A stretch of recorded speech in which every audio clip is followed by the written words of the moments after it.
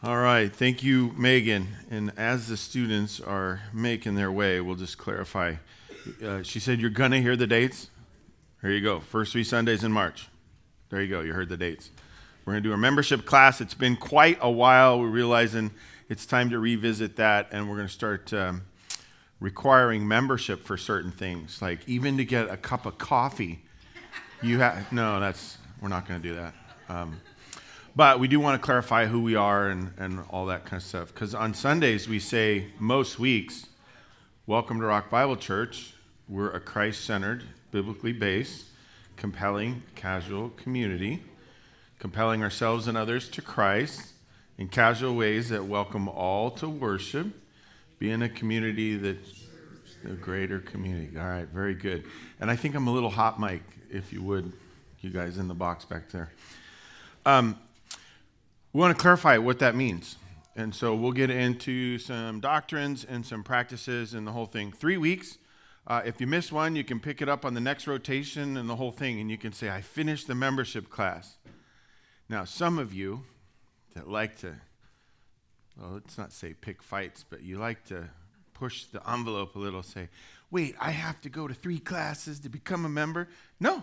There's a membership covenant back in the back. You can pick it up, sign it, and have no idea what you're signing and turn it in, and you're a member. And then we'll hold you to what you signed. Right? Now, at any time, if you want, they're back there, covenant membership documents. We also have another document, the doctrine of the church. We're going to go through that kind of briefly in our 3 weeks and hopefully give you a solid sense of the overall, who are we? Why did Christ say that he was going to build a church and the gates of hell should not prevail against? So why do we exist? Why are we here? Right? I mean, because you guys, you really need to know, because I was joking. I think it was Matt. We're like, all these people keep coming in. It's like, don't you guys all know that there's like several Sundays of the year where you're supposed to skip, right?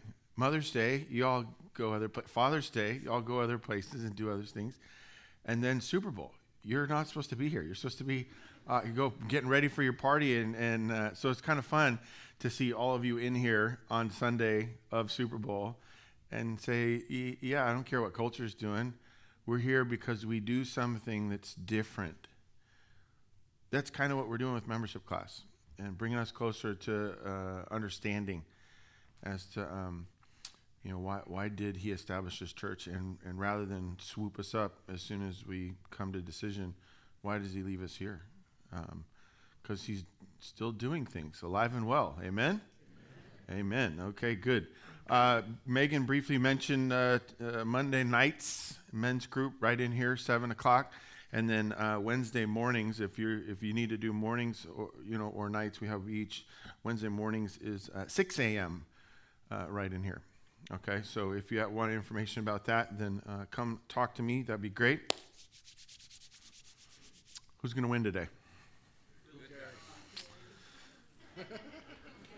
Who cares, right?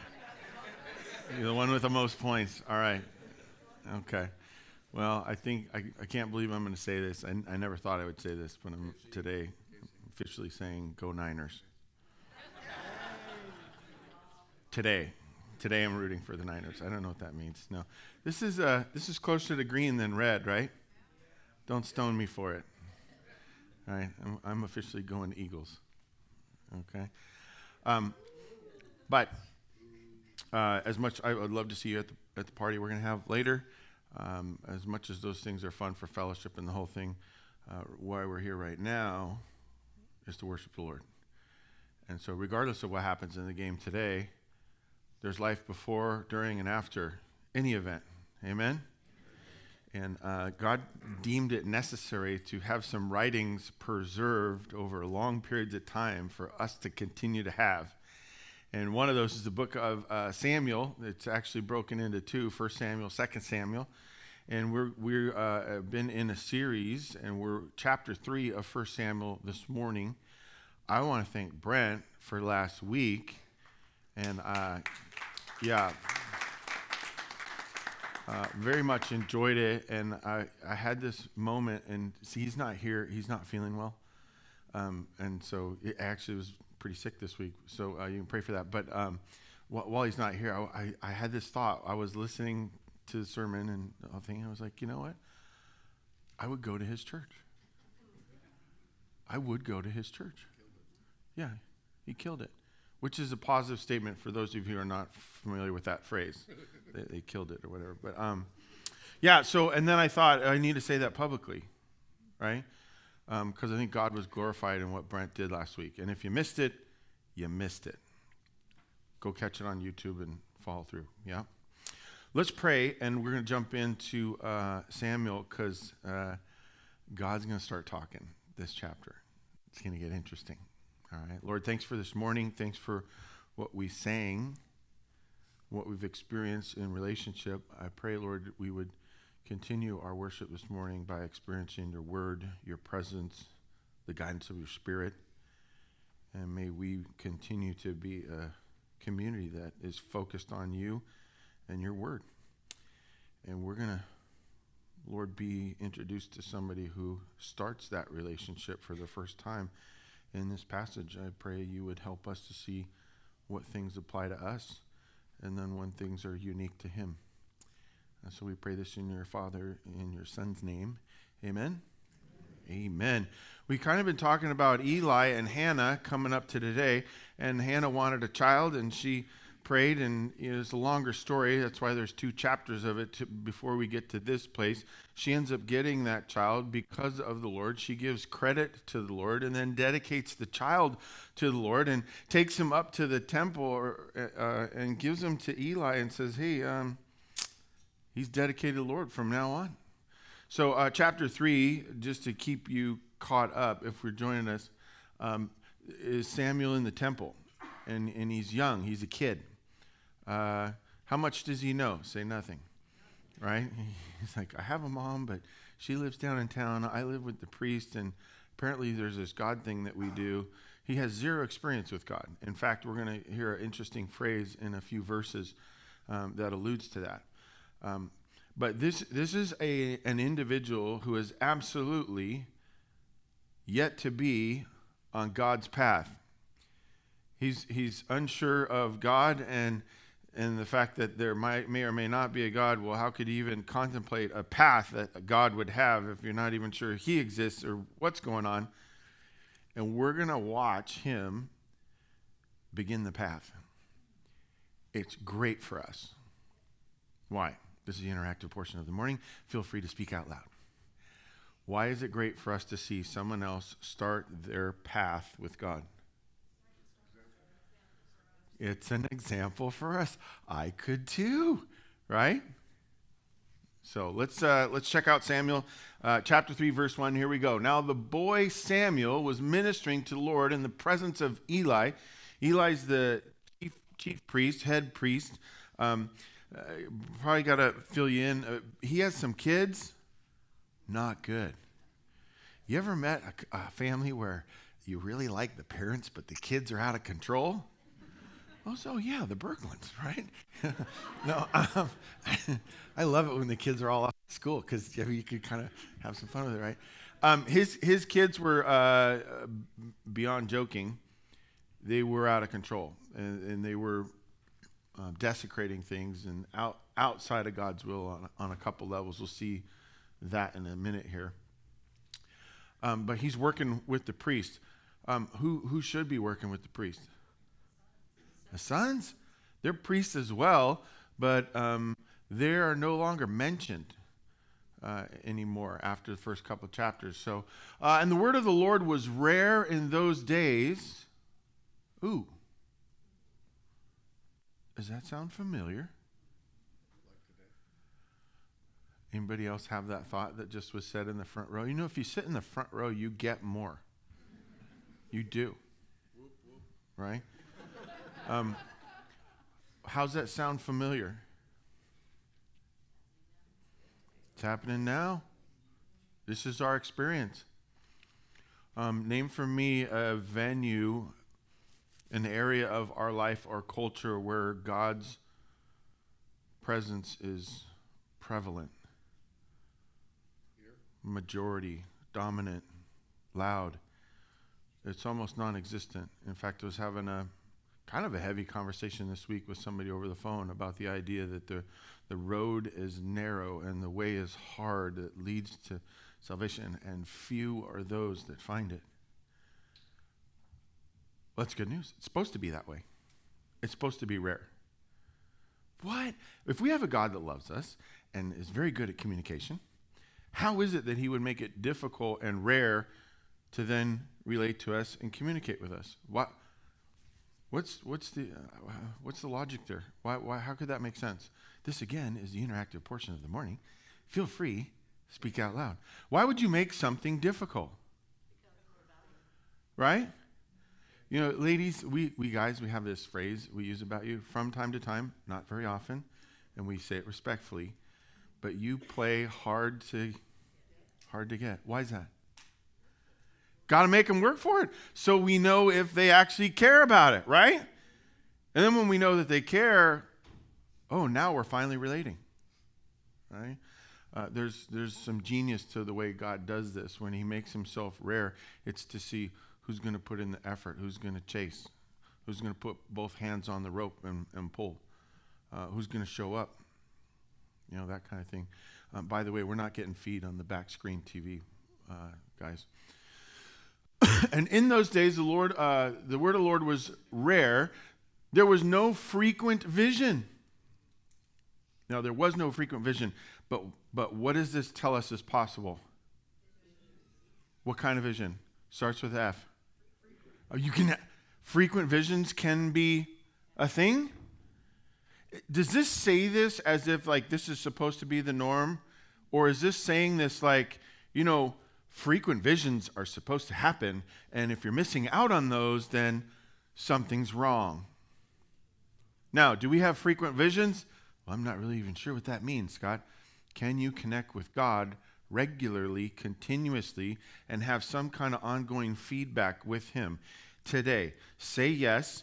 We do it through Scripture. We do it through relationship with other people who are close to him. We do it through prayer, serving, sacrifice, meditation, fasting, all kinds of stuff, right? We do that through fellowship, at unimportant games, eating bad food, right? There are ways to connect with God regularly, and that is meant to be the norm. Amen? All right. At that time, Eli, whose eyesight had begun to grow dim so that he could not see, I feel like I'm starting to relate to that a little bit. We're not going to talk about that. Was lying down in his own place. So it's nighttime, okay? The lamp of God had not yet gone out. Love that. It's a fancy way of saying what?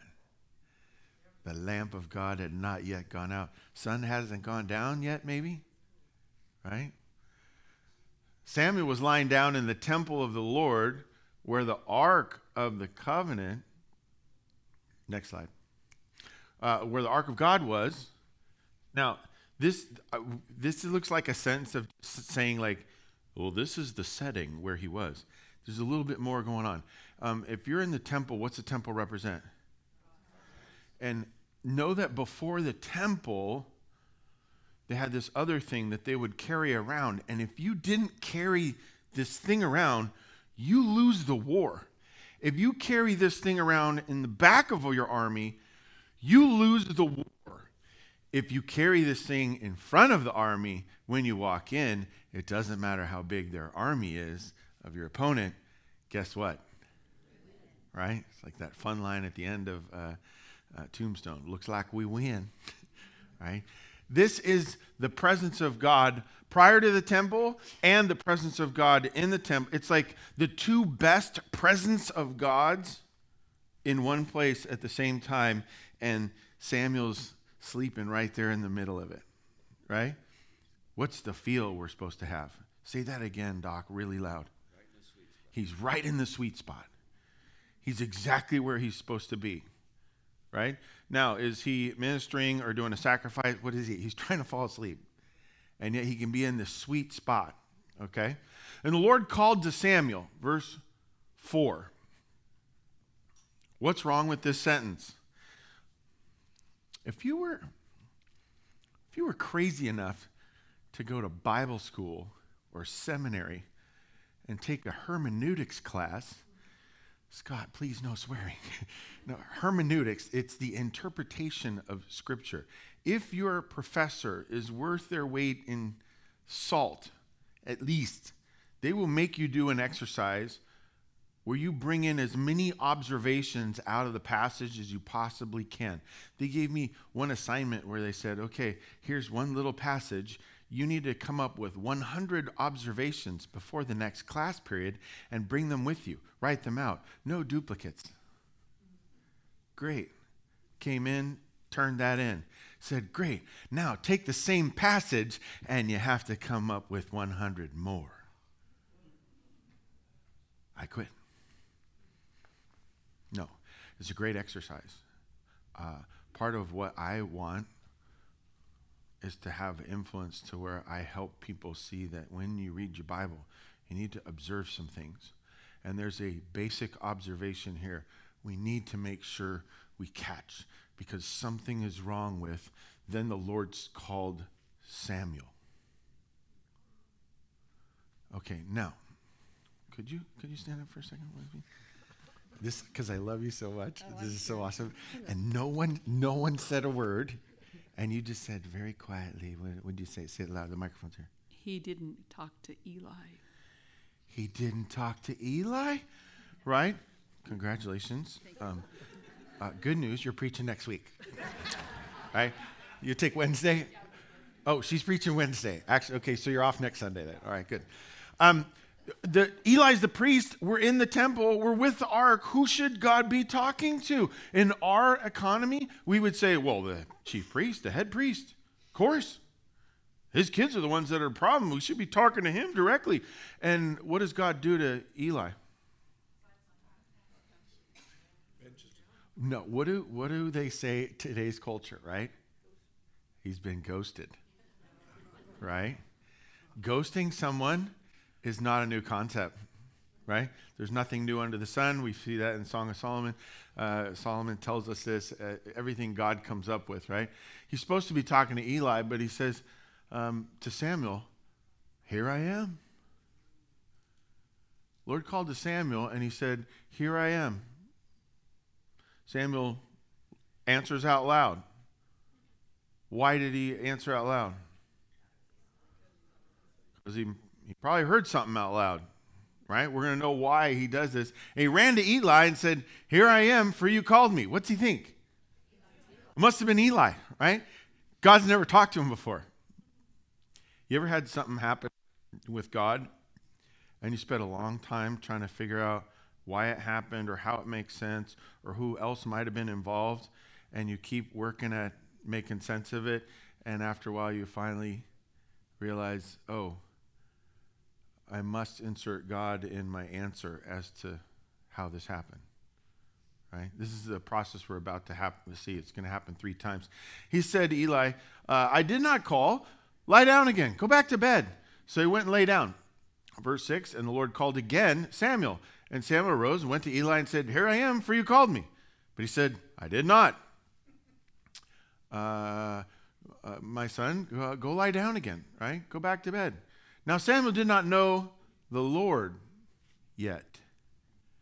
He was yet to know the Lord, right? This is great news for us. Why? Again, this is the interactive portion of the morning. Thank you for attending Rock Bible Church. We know have many choices where you worship, but we thank you for worshiping with us. Your turn. Why is that good news? You don't know him, and yet he could still pursue you, talk to you, watch how he's going to have a plan for him. That's great news for us, because I kind of know him, and sometimes I wonder, does he still have a plan? You ever doubt? This is great news. Samuel's done absolutely nothing to put himself in this position. It's been his mom and Eli and God's going to use stuff and get his attention. He did not yet know the Lord, and the word of the Lord had not yet been revealed to him. Ooh, what's coming? Word of the Lord's going to be revealed to Samuel. That's pretty awesome. Is that in his future? Ready? Ready? Is it in yours? Absolutely. Is it in Eli's? We're a little concerned about trying to answer that one. We don't know. He's been passed over. And here's one of the greatest concepts, I think, in theology that I learned from one of my favorite theologians, Ed Noble, teaching pastor at the Journey in La Mesa, California. God is missable. You can miss him. I remember being a young pastor and sitting with our students while he was teaching, and he said that, and it just clarified a whole bunch of things. You can miss him. So when I ask, is this in your future? Maybe. I love how so many of you said yes, right? I'm hoping people at home watching on the video screen, or maybe in the future, I hope they answer that audibly while they're watching. Yeah. The Lord called Samuel again a third time. He rose and went to Eli and said, here I am, for you called me. By the way, does God give up after the first two? How many times would he have called him? Till he got him, right? He never loses, right? Always wins. Lord, third time, you called me. Then Eli perceived that the Lord was calling the boy. Hey, Eli, all hope is not lost on you. Every once in a while, you're like a blind dog who stumbles on his dish. You do kind of get it. Like, it took you that long, Eli? I mean, maybe this is why God's passed over you, because things are going on around you that God is doing, and you're missing them. He says, hey, maybe this is God. Therefore, Eli said to Samuel, go, lie down, and if he calls you, you shall say, speak, for your servant hears. Right? Speak, Lord, for your servant hears. I much prefer the New American Standard Translation of this little phrase here, where it says, speak, Lord, for your servant is listening. Right? You ever heard somebody say, well, I hear you, but they heard you, and they're about to contradict you, which means they heard you, but they weren't listening. And I just, for whatever reason, I think in our culture, I like the New American Standard. Speak, Lord, for your servant is listening. Where's he tell him to go? You say, go to the altar. We're in the temple. Go, run to the altar. Get to the very center of the place. Hey, run to the ark. Where does he send him? Why? Because he's tired of him waking him up, right? No. Why does he send him back to bed? That's where God called him the first couple times. First 3 times, right? Go back to your place, right? Lord came and stood. Whoops. Remember I just gave that little lecture about making observations and writing down 100 and then writing down 100 more. What just changed? What's that word there? Came and what? The Lord came to him. Wow. Now I have a theory that I cannot prove yet. So I would say I'm yet to prove this. But when I get to heaven, I'm 51% confident God's going to confirm this with me. I'm okay with being wrong, but people talk about Jesus and when he came on the scene in the Gospels and the whole thing, and say, well, hold on a second, because I hear the sound of the Lord God walking in the cool of the day in the garden in chapter 3 in the very beginning. And I see God on the scene in person, physically walking there.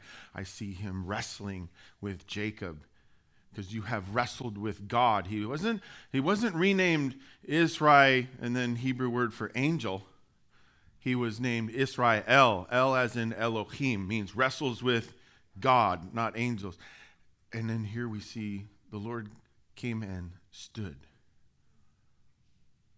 Now, does it say it's Jesus? No. But the only time that we have an instance where God in some type of presence stands somewhere is in human form as Jesus. We know he wrestles with Jacob. Well, I don't think you can call it an angel, which they tried to call it an angel, but that would make sense because they wouldn't have another word for it, right? And in Genesis 3, they don't even try to explain it. They just say they heard the sound of the Lord God walking in the cool of the day amongst them. How serious is he when he not only speaks, but shows up in physical presence? Ooh. Now, is that in your future? Oh, I don't know where you're going with this, Scott. Could it be? Say yes, he can do whatever he wants. Will it be? Eventually, right? We're all going to stand in the presence of the Lord, right? Every knee shall bow, every tongue confess. Between now and then, can God physically manifest things in your life and speak to you and give you a path? Absolutely. Lord came and stood, calling at other times, Samuel, Samuel. And Samuel said, speak, for your servant is listening. Verse 11, and the Lord said to Samuel, behold, I'm about to do a thing in Israel. Did you say what thing he's going to do? Well, I'm going to do something. Oh, really? What's your next question? Wait, what are you going to do? He doesn't give him that, right? Not fair. We're going to look at that in a minute. By the way, that's the reason I pointed that out. I'm about to do a thing in Israel at which the two ears of everyone who hears it will tingle. Who's that? How many people is that referring to in theory? It's a fancy way of saying everyone, right? There's another way they say it in the scripture. It says, to him who has ears to hear, let him hear, right? Everybody's going to know, and they're going to give credit to who? Right? They're going to tingle and say, what is going on? Verse 12, on that day I will fulfill against Eli all that I have spoken. Ooh. Shouldn't it say I will fulfill for Eli all that I have spoken? No. I will fulfill against Eli all that I have spoken concerning his house from beginning to end, so completely. And I declare to him that I am about to punish his house for a little while, forever, for the iniquity that he knew, because his sons were blaspheming God, and he did not restrain them. Ooh.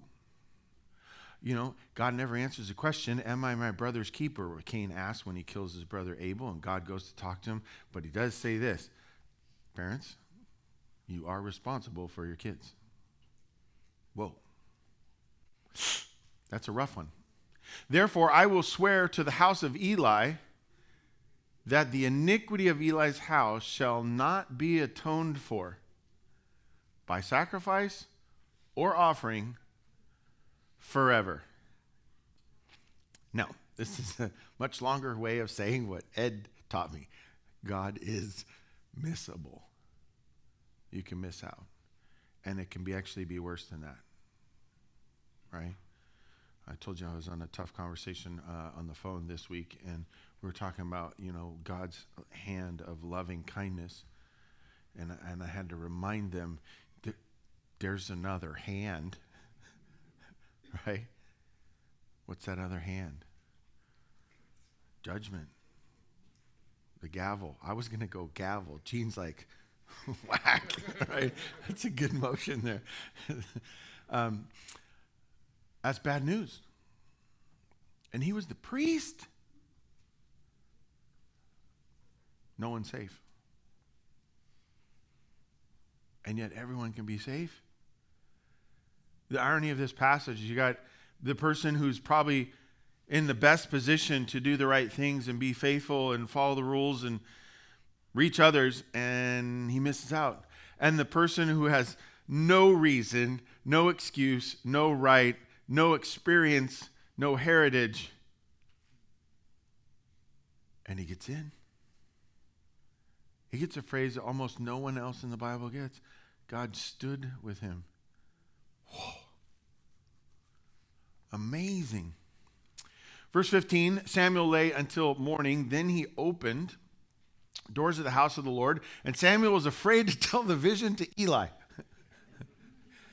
Right? Watch this. This is awesome, right? Because the old guy's going to run in and say, hey, what'd he say? Right? But Eli called Samuel and said, Samuel, my son. He said, here I am.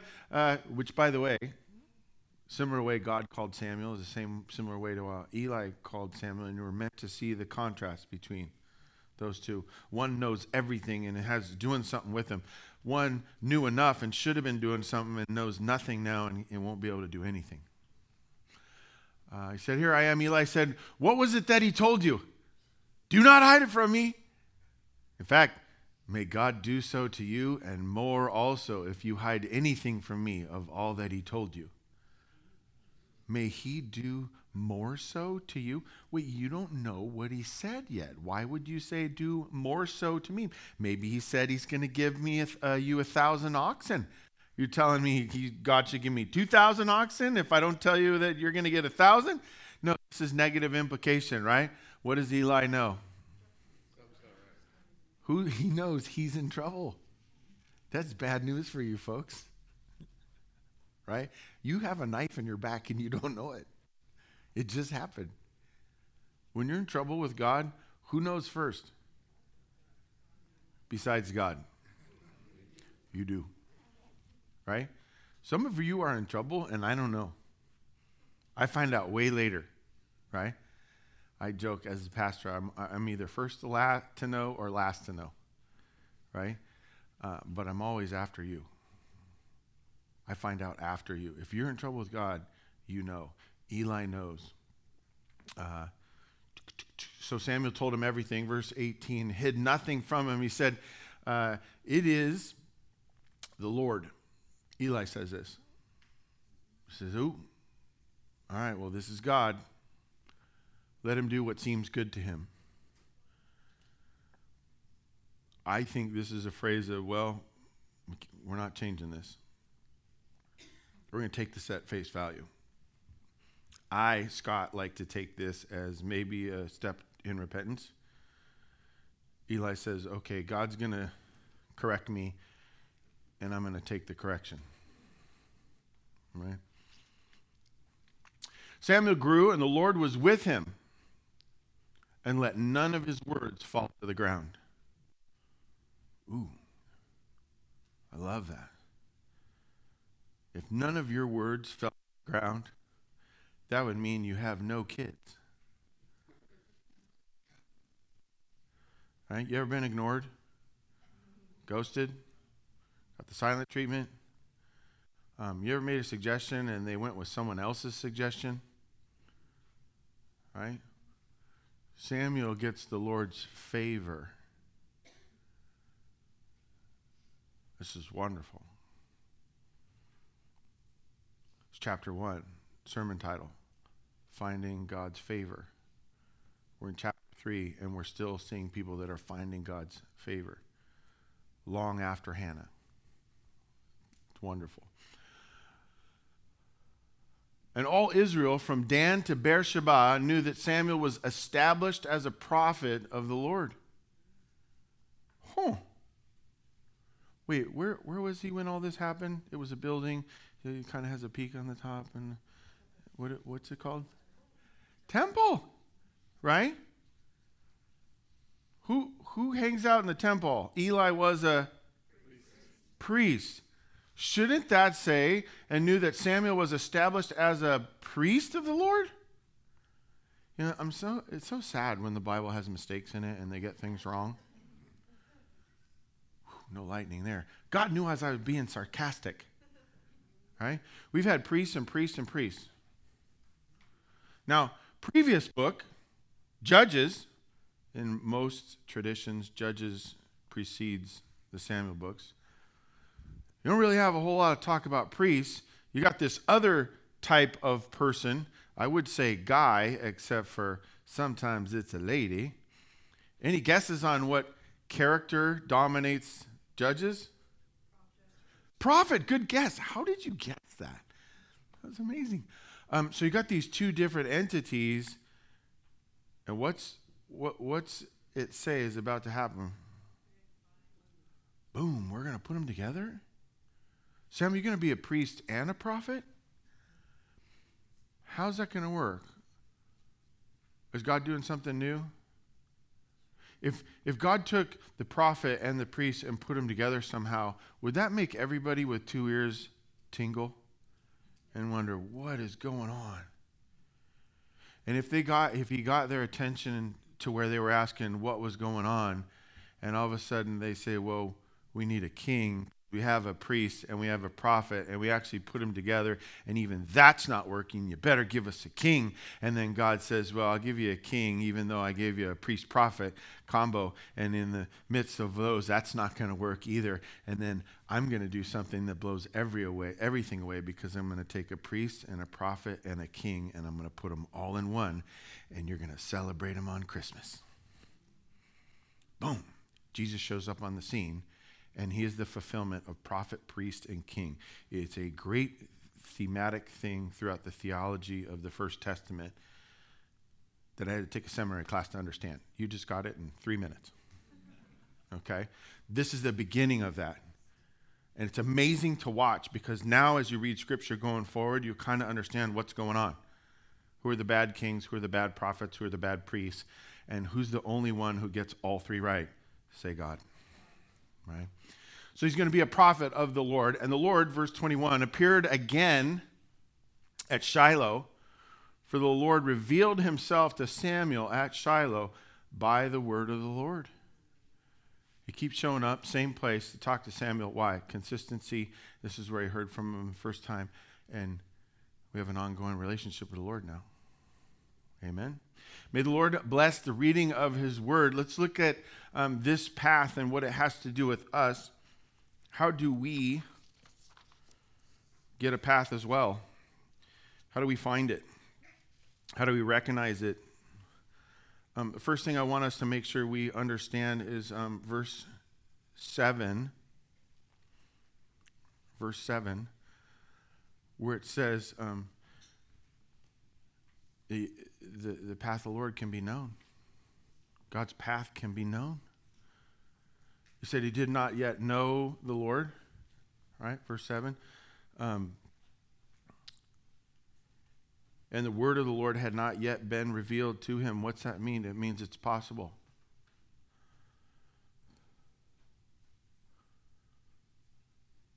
I can't stand pessimism. I'm pessimistic about pessimism. It is neither the design nor the destination for how we're meant to live our relationship with the Lord. As so many people think, well, God, yes, but connected, no. Yeah, he's out there, but how can I really know his plan for my life? Oh, I can tell you his plan for your life very fast with many, many details. Don't get into sexual sin. Don't squander what you have. Serve other people. Love your neighbor. I mean, how many things can we list that are God's will for your life? Oh, well, Scott, those are all common things. Yeah. How do you think you get to the specific ones? Right? I give my kids some stuff to chop. We're making food. Here, chop some of this stuff. We're going to put it in the food. And if they can't even get that right, am I going to let them touch the seasoning? Or pick out the slab of meat that we're going to cook it with, or any of that stuff?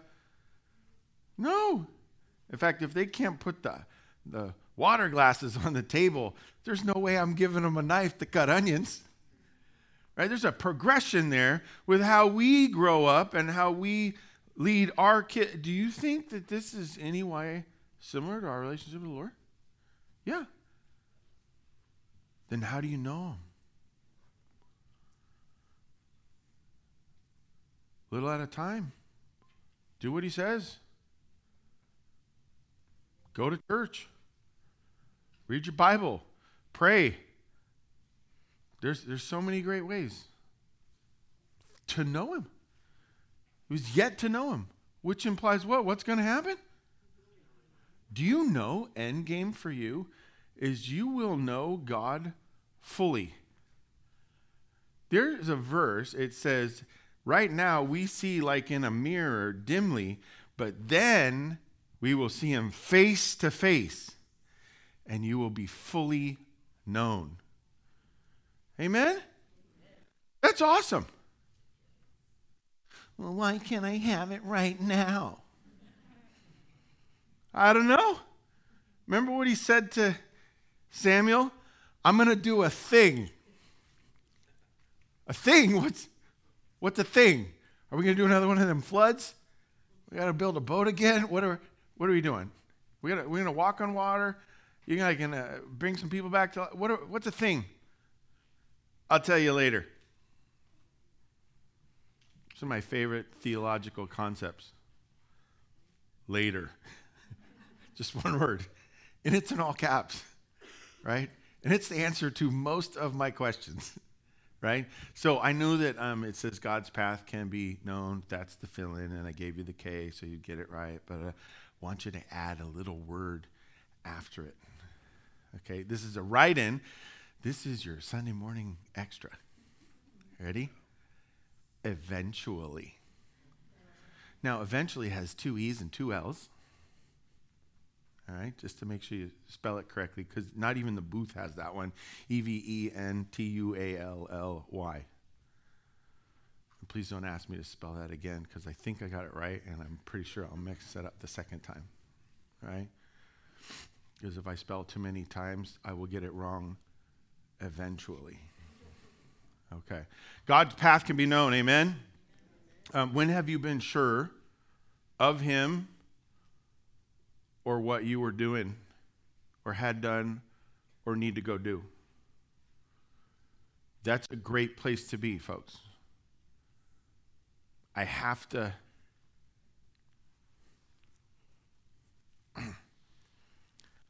marry her. Yeah, but you screwed it up. Screwed it up, didn't I? I have to marry her. She won't take your calls. She won't respond to your letters. Yeah, so you wait. Well, it's like Friday and you want to go out. What do? Go out with somebody else? No. Go out by yourself. You sit at a restaurant by yourself? Yeah. One of my dates with Julie, she didn't go to. She didn't stand me up. She told me outright, no, we're not talking. She didn't even tell me we're not talking. She just didn't respond. Right? And I thought to myself, if I know it's her, then I will put all my energy in that direction and wait. Wrote her a postcard, TGI Fridays. I'm sitting at the table, I was like, what am I doing? And they had these blank postcards. It's one of their marketing tools, right? If you take one, you'll fill it out, and someone will get marketing from TGI Fridays, and maybe they'll go back and eat at TGI Fridays. Don't have that postcard anymore. I don't think. We lost it, didn't we? Do you have it? I don't know. She's so petrified right now of where I'm going with this. When we know, then we go with it. But doubting that we'll know, you'll never know. All right, number 2.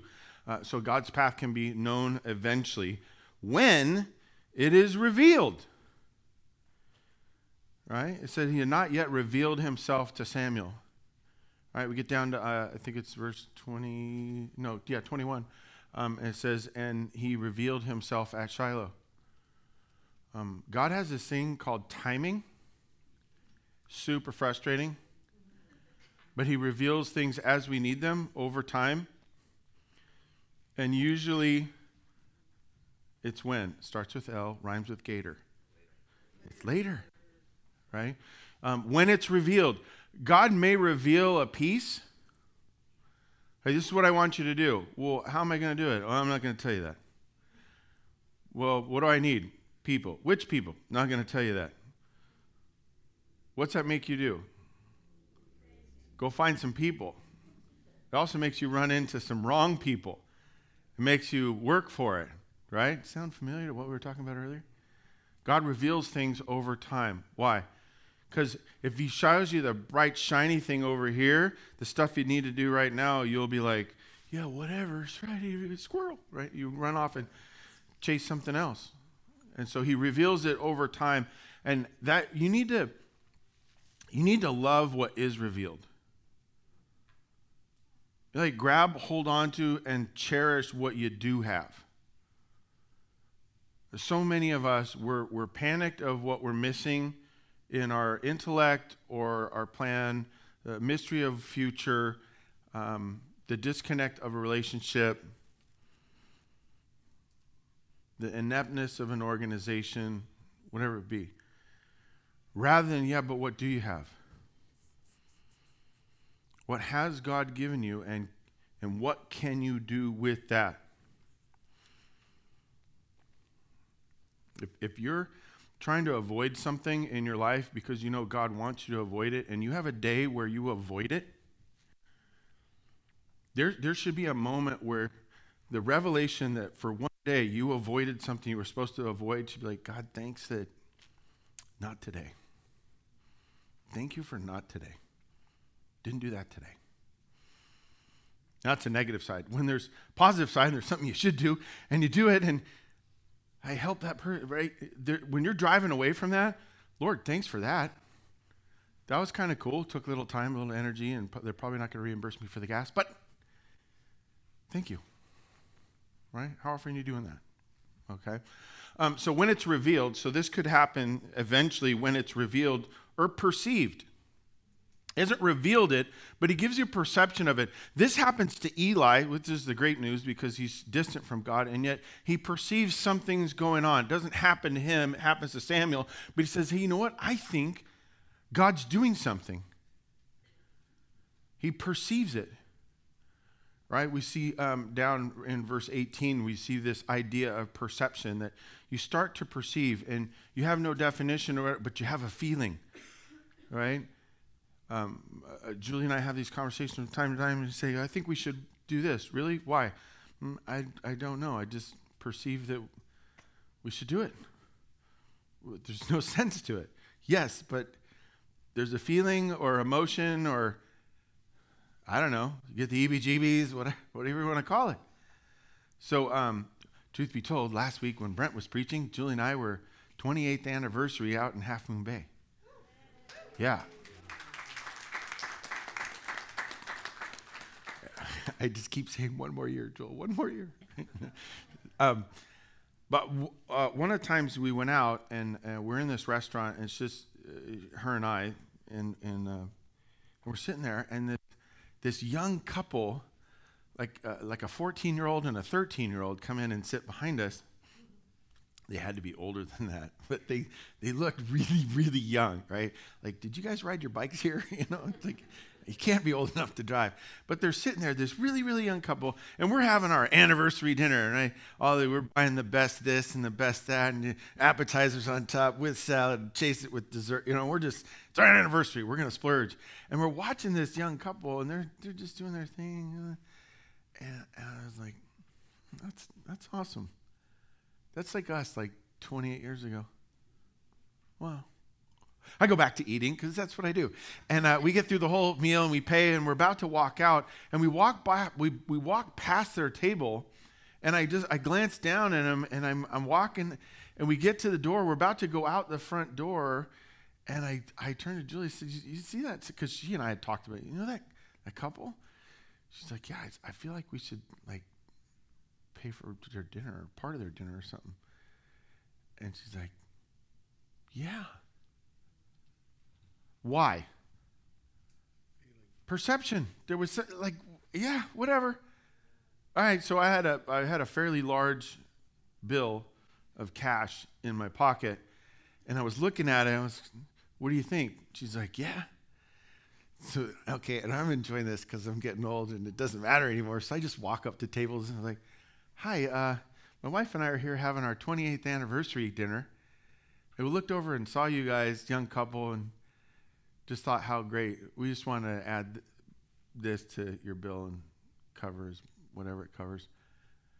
And they're like, yeah, we're on our third. I was like, oh, anniversary? Yeah. Have a good dinner. It was 14 seconds. Boom, we're out the door.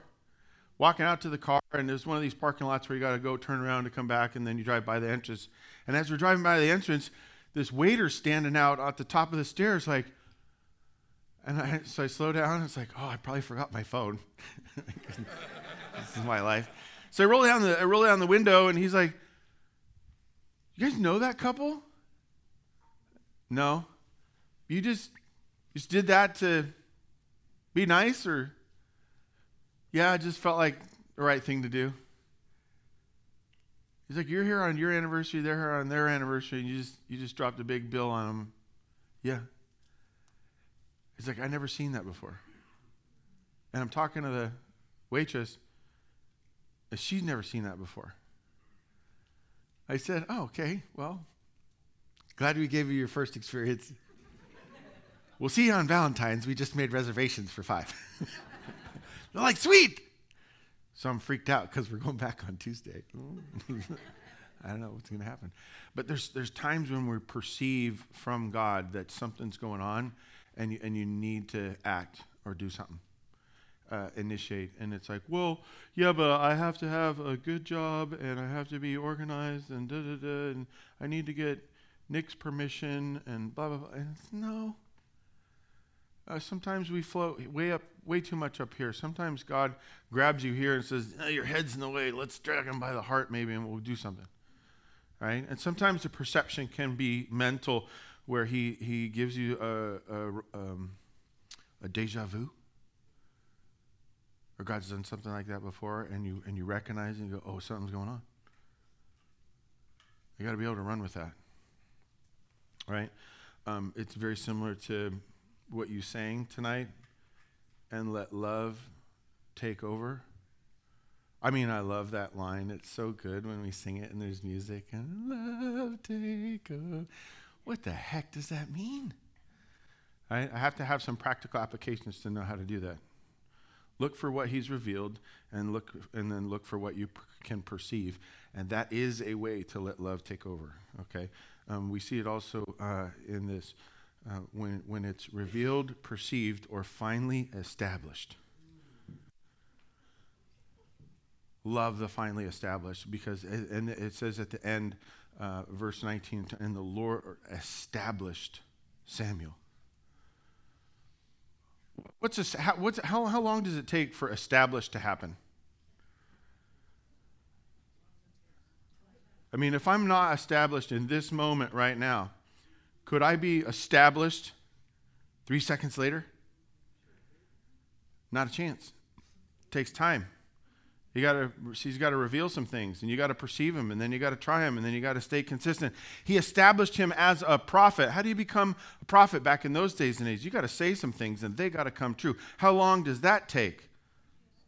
A while. Does it happen now? No, it happens later. God will establish when. When he's ready, in his timing. It's his economy. You dwell in the first 2 and expect the third. We dwell in the first 2, his revelation and your perception, and then you wait for him to actually establish it. Did he establish Eli originally? He did. Did he take him out? Absolutely. Did he put Samuel in? Yep. Guess what's going to happen to Samuel later? He's going to come out, right? Now, that's a good story, contrary to this one. But what are you looking for him to establish? And it's not who wins your football team game, okay? So there's that. God's path can be known eventually when it is revealed, perceived, or finally established as we... Someone starts with L. Go back, and if she gets 2 answers right before any y'all get 1 answer right, listen. Thank you. All right. She already said listen, by the way. We have to listen. When we say Christ-centered, and when we're as a church, Welcome to Rock Bible Church, we're Christ-centered. Amen. What's the very next thing we say? Did you know you can't do the first unless you do the second? You can't be Christ-centered unless you are biblically based, because you can say all you want about Jesus, but if you don't do what he says, in fact, he even said it, you call me Lord, Lord, and yet you do not do what I say. Right? Blessed is he who hears these words of mine and does them. Right? That's the line, the prominent line in the story where they talk about building the house on the rock. And I just gave away part of our membership class. We are founded, our name, Rock Bible Church, is founded on that passage in some way. Blessed is he who hears these words of mine and does them. Right? What does Eli tell Samuel to say? He says, go back to your room, lay down, and when you hear him, say, speak, Lord, for your servant is listening, right? Or your servant hears. What do you listen to? I love this phrase. I use it all the time. What are the voices in your life that you listen to? What are the voices in your world that you listen to? Most of them are wrong.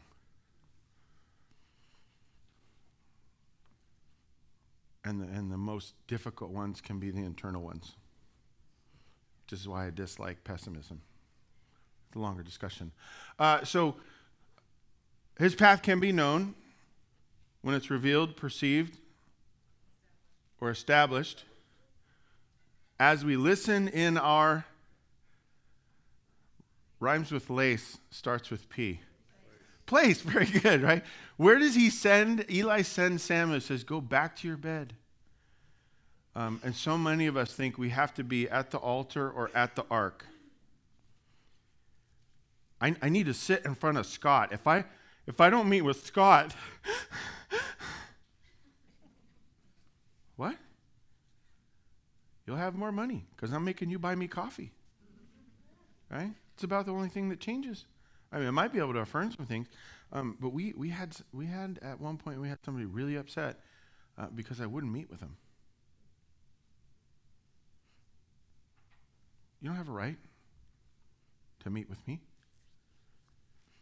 You don't have a right to anything except your place.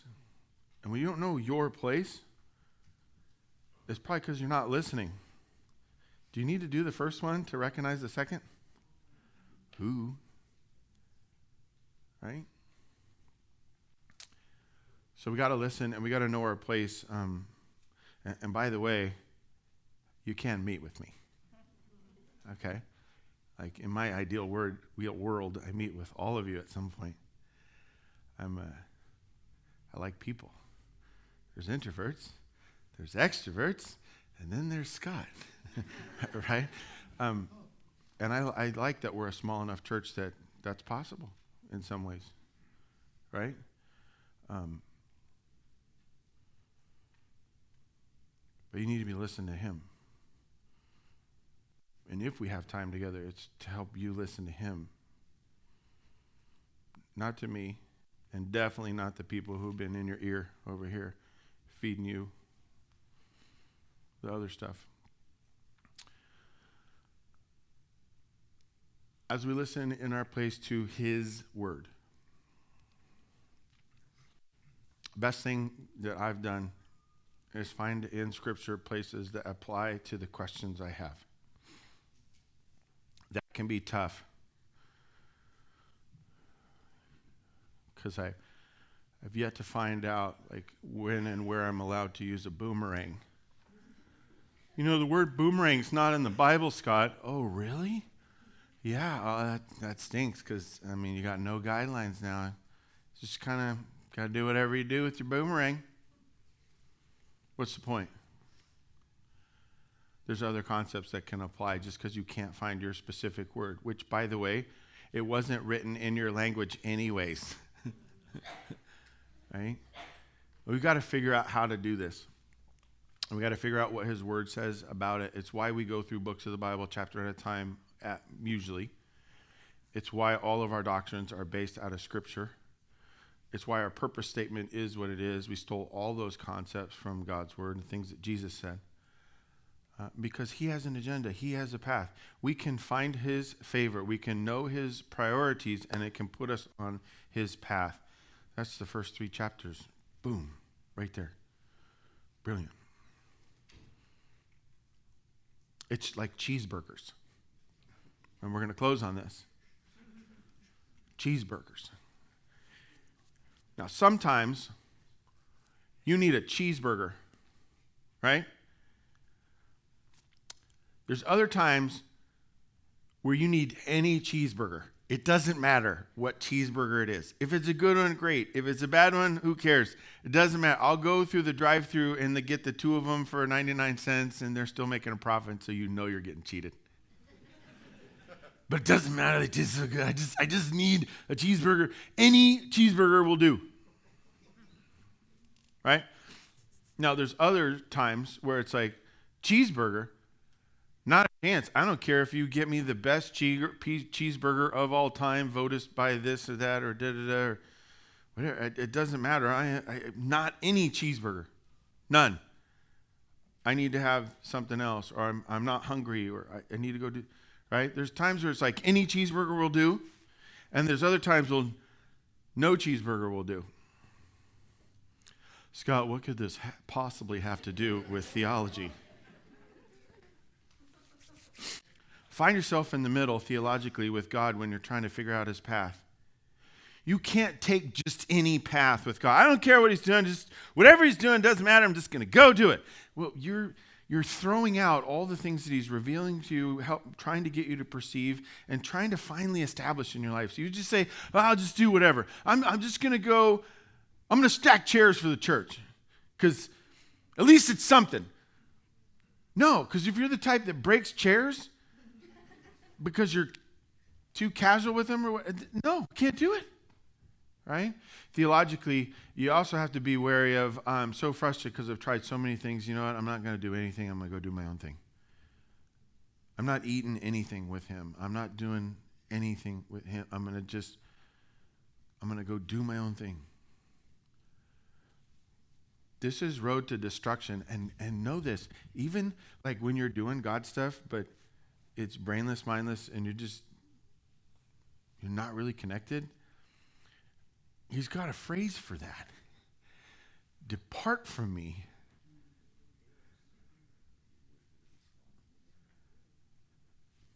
Depart from me. You can miss it.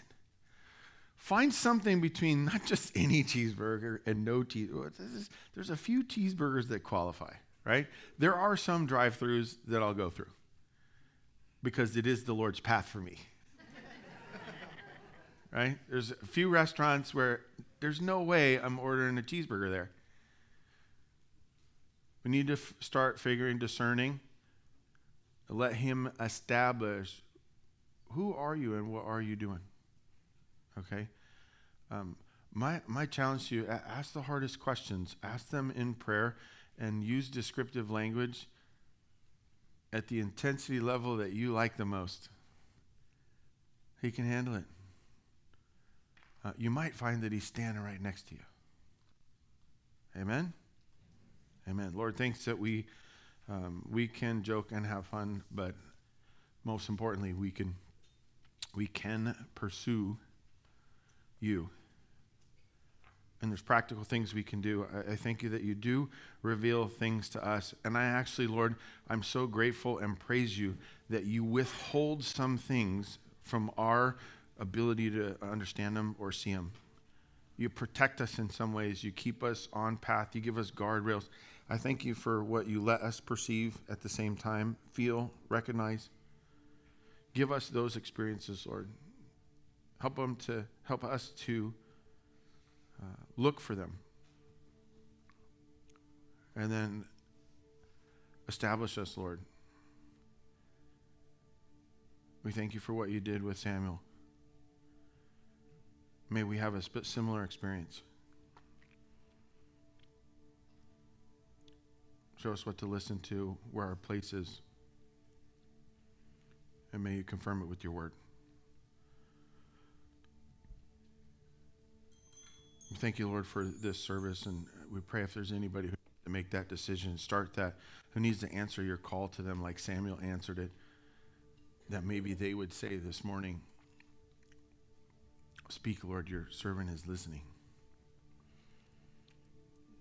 If you've never said that and you want to say it this morning, you could say it in your head. You could say it out loud.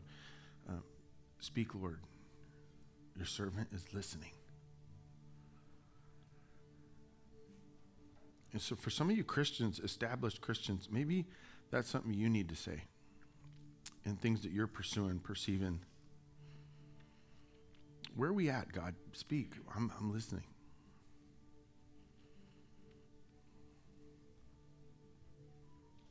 We pray this all in Jesus' name. Amen.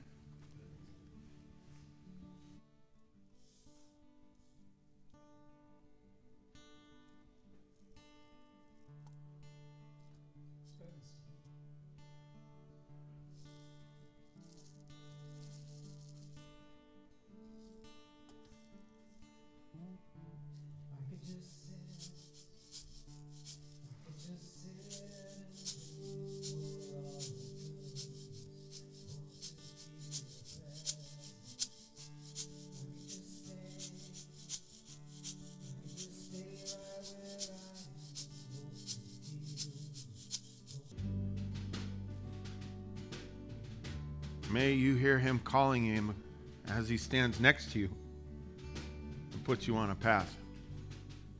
Amen. Go with him.